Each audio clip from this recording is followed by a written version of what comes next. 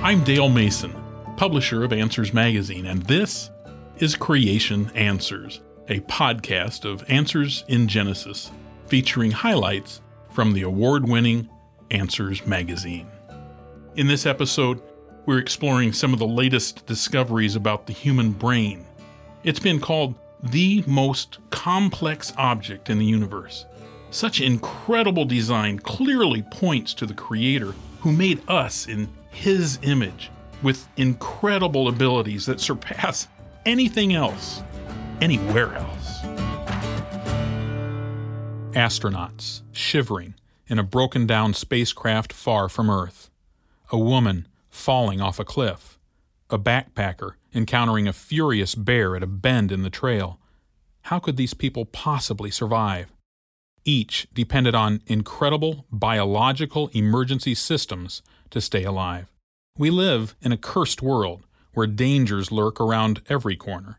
Recognizing the potential threats to our lives, God provided our bodies with contingency plans, ready to activate at a moment's notice. Whatever extra energy or infusion of chemicals our bodies need, whatever quick changes are required for us to make quick decisions or conserve precious resources, the brain is always ready to act. The beauty of these emergency systems is that we don't have to learn them.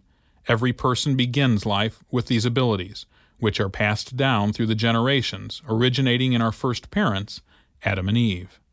Researchers are learning more and more about how our brain switches operations when thrown into hazardous situations. You may never face life-threatening situations, or you may face them only once, but in any case, God has equipped you to have a better chance of surviving. Consider just 3 examples. Example 1. To coldly go. The loud bang was unexpected. At first, the other astronauts thought a crew member was playing a practical joke, but they soon realized the situation was serious. On April 13, 1970, Apollo 13 radioed home, "Houston, we've had a problem." Over the next few days, NASA's Mission Control in Texas and the endangered astronauts banded together to solve each problem thrown at them. They figured out how to preserve batteries and water. The NASA teams even managed to design a makeshift air scrubber to reduce the dangerous levels of carbon dioxide in the small spaceship. But one problem couldn't be solved. The lunar module Aquarius was getting cold, almost freezing, around 38 degrees Fahrenheit. Initially, the heat given off by the computer systems helped to maintain the temperature in Aquarius, but later they were turned off to preserve the precious power. 3 days after the explosion, the cold was nearly unbearable.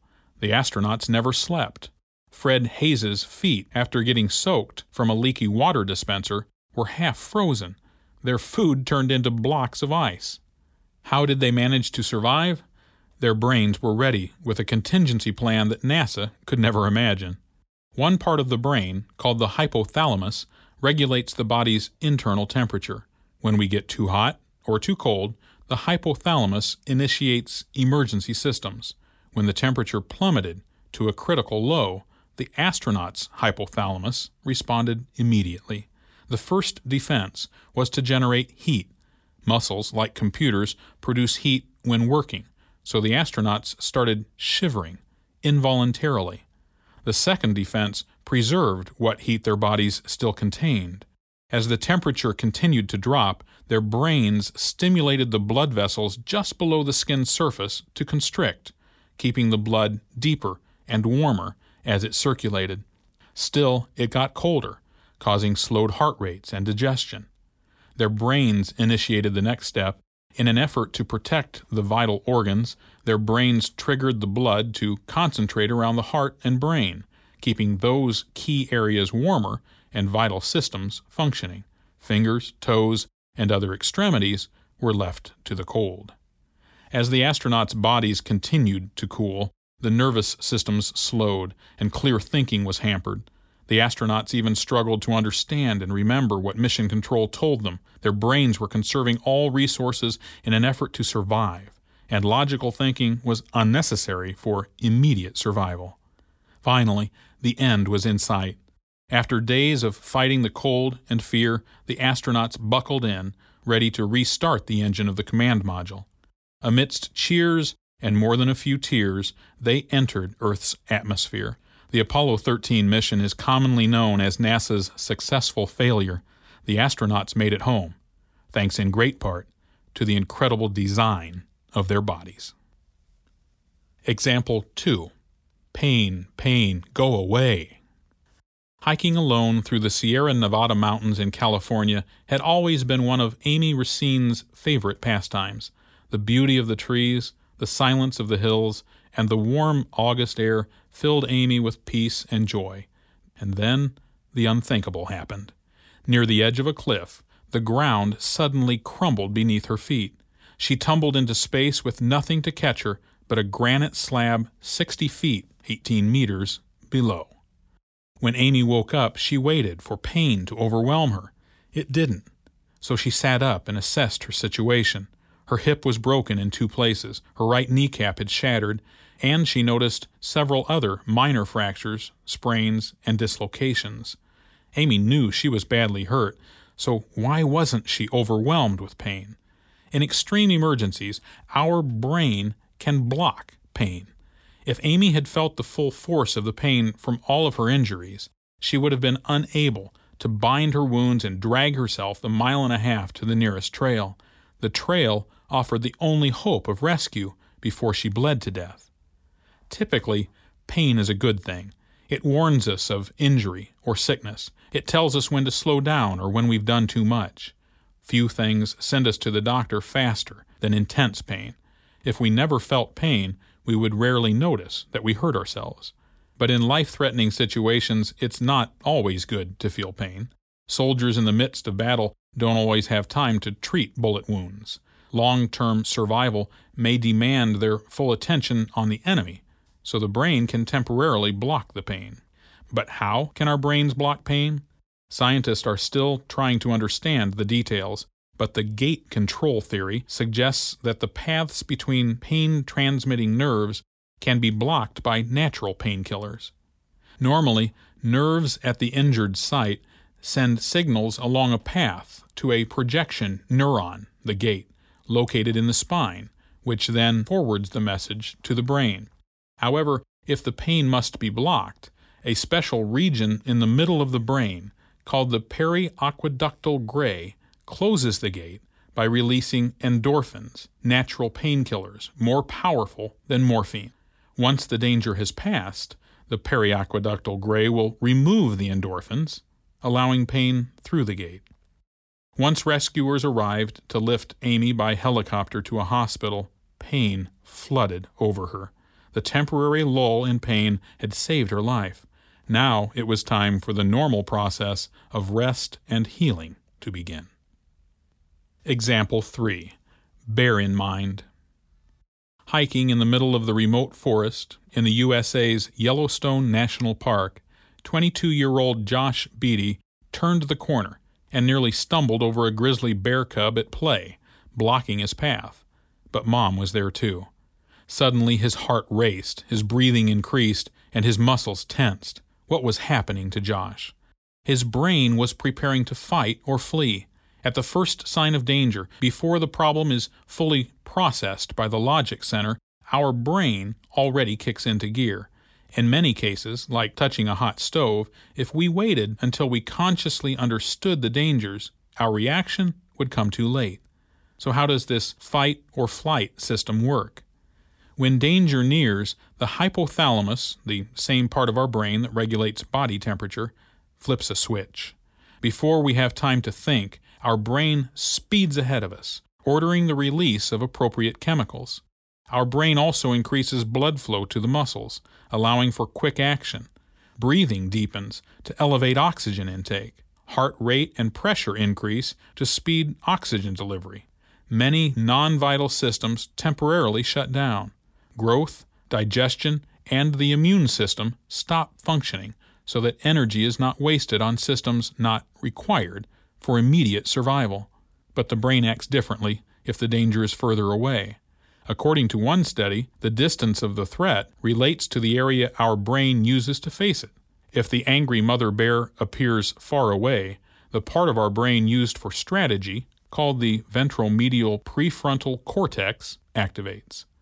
But as she draws closer, the focus switches to the fight or flight part of our brain, known as the periaqueductal gray, the same part that controls feeling pain. Essentially, the brain seeks to implement an escape plan before Mama Bear gets too close. Time is up. Which will you choose, fight or escape? The answer comes down to the individual. Whether we run or fight is not always clear-cut, and the decision depends on our emotions and the situation. But no matter the emergency, God designed the human brain with the specialized capabilities to help us survive, be it day-to-day hassles or perilous threats to life. The end, but not the limit.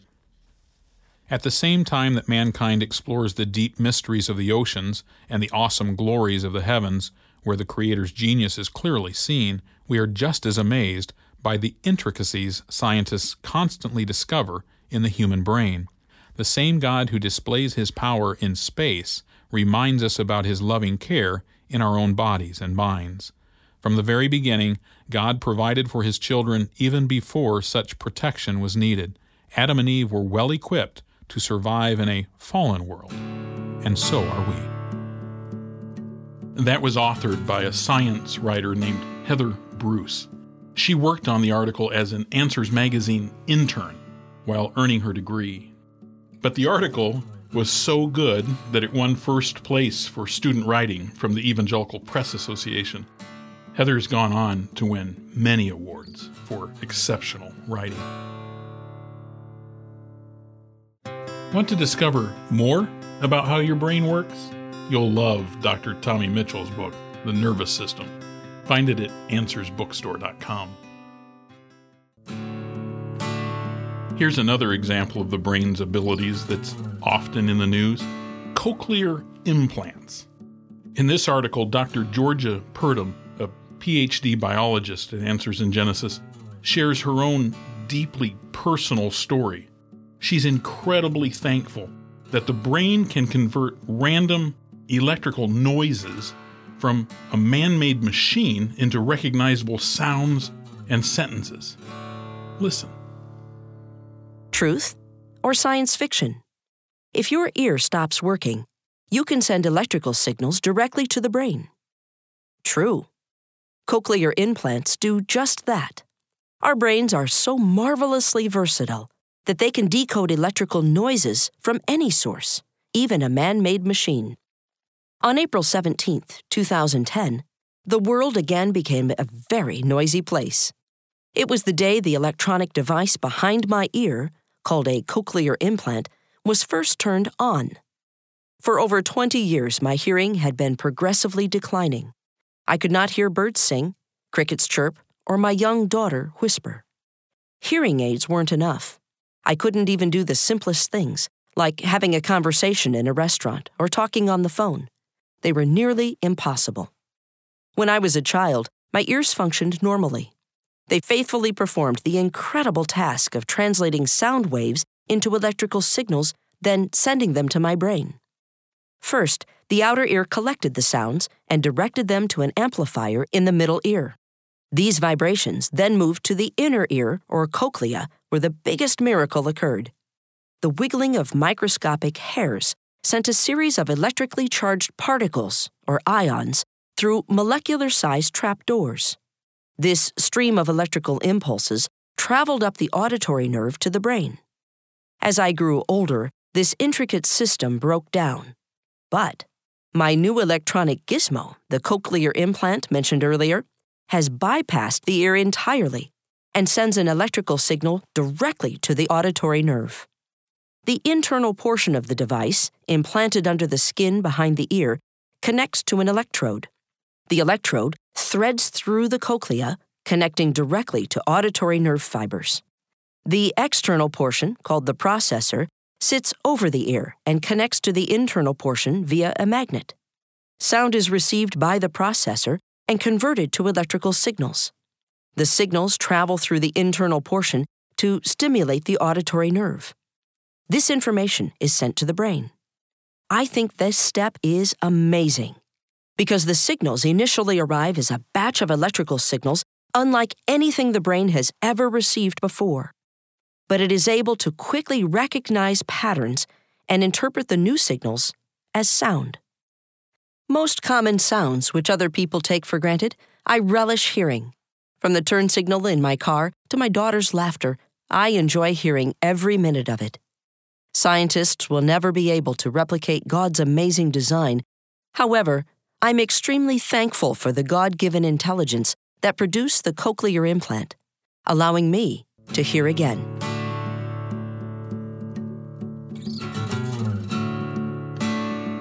Every second, our brains are bombarded with billions of meaningless details that stream through our five senses. The brain has to sort out what really matters, like, where'd I put my car keys, and ignore the rest. Our inability to remember details can be annoying. Yet if we understand how our brain works, why it forgets some things and remembers others, we can gain a whole new appreciation for this marvel. Many people mistakenly believe that the brain permanently stores all the information it encounters, but we just can't always access it. In fact, we forget many things, which appear to be gone forever, and that's a good thing. Consider what happens if we remember too much. One famous psychology patient could remember lists of hundreds of random words without even trying. But this posed a huge problem. He had trouble forgetting anything. Even worse, he had difficulty distinguishing between useful and useless information. His brain was overloaded because he could not identify what was really important. God created our brains to process an unimaginably complex stream of information. Trillions of bits pour into our brain every second from all our senses. As we monitor the world, our brains must discard useless details and latch onto anything of short-term or long-term value. As we juggle the humdrum details of life, our brains may sometimes get out of kilter. In the vast majority of situations, however, even the average mind performs unparalleled miracles. Not like a computer. As a child, I had a good memory that impressed grown-ups. In the 6th grade, I could recite all 40 U.S. presidents in order, the years they were in office, most of the vice presidents, and their home states. Some would compliment me, "Wow, you have a memory like a computer." As a neuroscientist, I'm happy to say that human memory is quite unlike a computer's, and infinitely more amazing. Unlike computers, our brains are self-organizing, self-governing, and self-repairing. The processing center doesn't file memories in a separate place. Instead, our brain uses the same cells that store our memories to process information, and it builds memories by making new connections between these existing cells. How is this better than a computer string of zeros and ones? Our memories aren't just random facts we pile up and recite on demand. Instead, our brains use our memories to help us think creatively about new situations, and even raise new questions. We are constantly assimilating outside information and incorporating it into how we think. The memories become a part of our thoughts.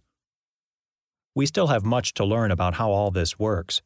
After all, the brain contains 100 billion cells, and each neuron can form tens of thousands of connections with other neurons. That adds up to 1 quadrillion connections, 10 to the power of 15, in case you were wondering. Where's my space? Back to the example of finding your car in the parking lot. The brain maintains a detailed map of your body as it moves in space and across time. So why do you still forget where you parked your car? The most common reason is you weren't paying attention when you got out of the car. You were probably thinking about where you were going and forgot to glance around to register a few boundaries and landmarks.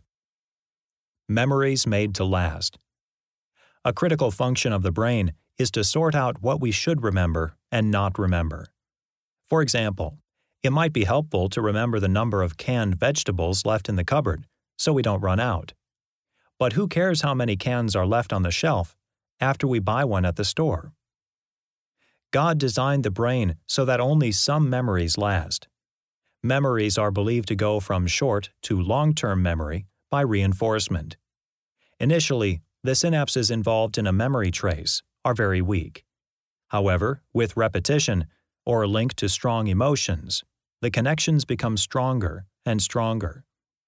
If you regularly park in the same general area, the connections between neurons get stronger and easier to access next time. This explains why repetition aids learning. I learned the presidents by frequent repetition, yet because I haven't repeated them in a long time, I've forgotten some names. More complicated than you thought. We've only scratched the surface of what it takes to remember where you parked your car. You need much more than spatial memory. What is the color and shape of your car? What does your model of car look like in bright sun or rain, or from the rear or side? How should your eyes scan the parking lot to detect your car? How should your feet walk to your car? And follow the traffic laws so you don't get run over. Simply asking, "Where'd I park my car?" requires you to draw the right words out of your vocabulary, which probably exceeds 50,000 words, and correctly apply the rules of the English language. The list goes on, but the brain does all this quickly and seamlessly. How does your brain keep all this straight? For starters, it distinguishes between two main types of long-term memory. They are processed and stored very differently. Declarative memory deals with the recall of what? Facts and events. In contrast, procedural memory deals with how to. Identifying your car or remembering the names of presidents is declarative memory, whereas riding a bike or swimming is procedural memory. While we must consciously recall declarative facts, the brain typically applies procedural memory without our consciously thinking about it. Remembering only the best parts. God designed our brains so we can focus on the important things and not get lost in insignificant details. Contrary to popular belief, we do not remember every detail of every single event. That much information would be completely overwhelming. Our memories are selective. We remember only major things that we think are critical. When we try to recall the whole event, the brain pulls up major details and fills in the rest. If it is a major event, our brains store more details. This explains why you can remember many details from terrible news, such as the death of a loved one, or the 9/11 terrorist bombings at the World Trade Center. Strong emotions seem to enhance our ability to remember, and the more senses that were engaged in the experience, the more connections we have to the memory. Sharing the load. Through brain scans, we now believe that each memory is spread over many places in the brain. This is called the distributive model. Memory does not simply consist of individual cells storing separate facts, but a shared system requiring many different neurons. One advantage of spreading out information is that if one brain cell dies, the information is not permanently lost. Using multiple neurons alleviates this problem. This explains why, if you hear a song that was popular years ago, many other events from the same time period can flood your mind. When you activate the neurons for that memory, related memories are activated as well. This system is extremely helpful. Our lives are filled with situations that aren't identical, but similar. The brain can pull up many similar memories to help us resolve new challenges quickly. The human brain has an amazing plasticity and capacity. Plasticity refers to how the brain can change in response to new experiences to create new memories. Capacity refers to the amount of information that can be stored. The fact that there are so many different brain regions and processes involved in the storage and retrieval of memories points to a creator. Memory gives an advantage to those organisms that possess it. But how do you evolve this ability through gradual modification. It is only advantageous if you have a fully functional system. Never forget. God doesn't want His people to forget Him or what He has done for them. It is interesting to me, as a neuroscientist, to see the importance that God placed on using ritual ceremonies to help us recall His grace. After He saved the firstborn children during the first Passover, the Israelites were told to repeat this ceremony every year to reinforce the memory of God's grace. At the Lord's Supper, Jesus established a new ceremony. Do this in remembrance of me. Every time we partake at church, we remember His shed blood and the first observance in the upper room in Jerusalem. This God-ordained ceremony reinforces our memory of God's wondrous grace.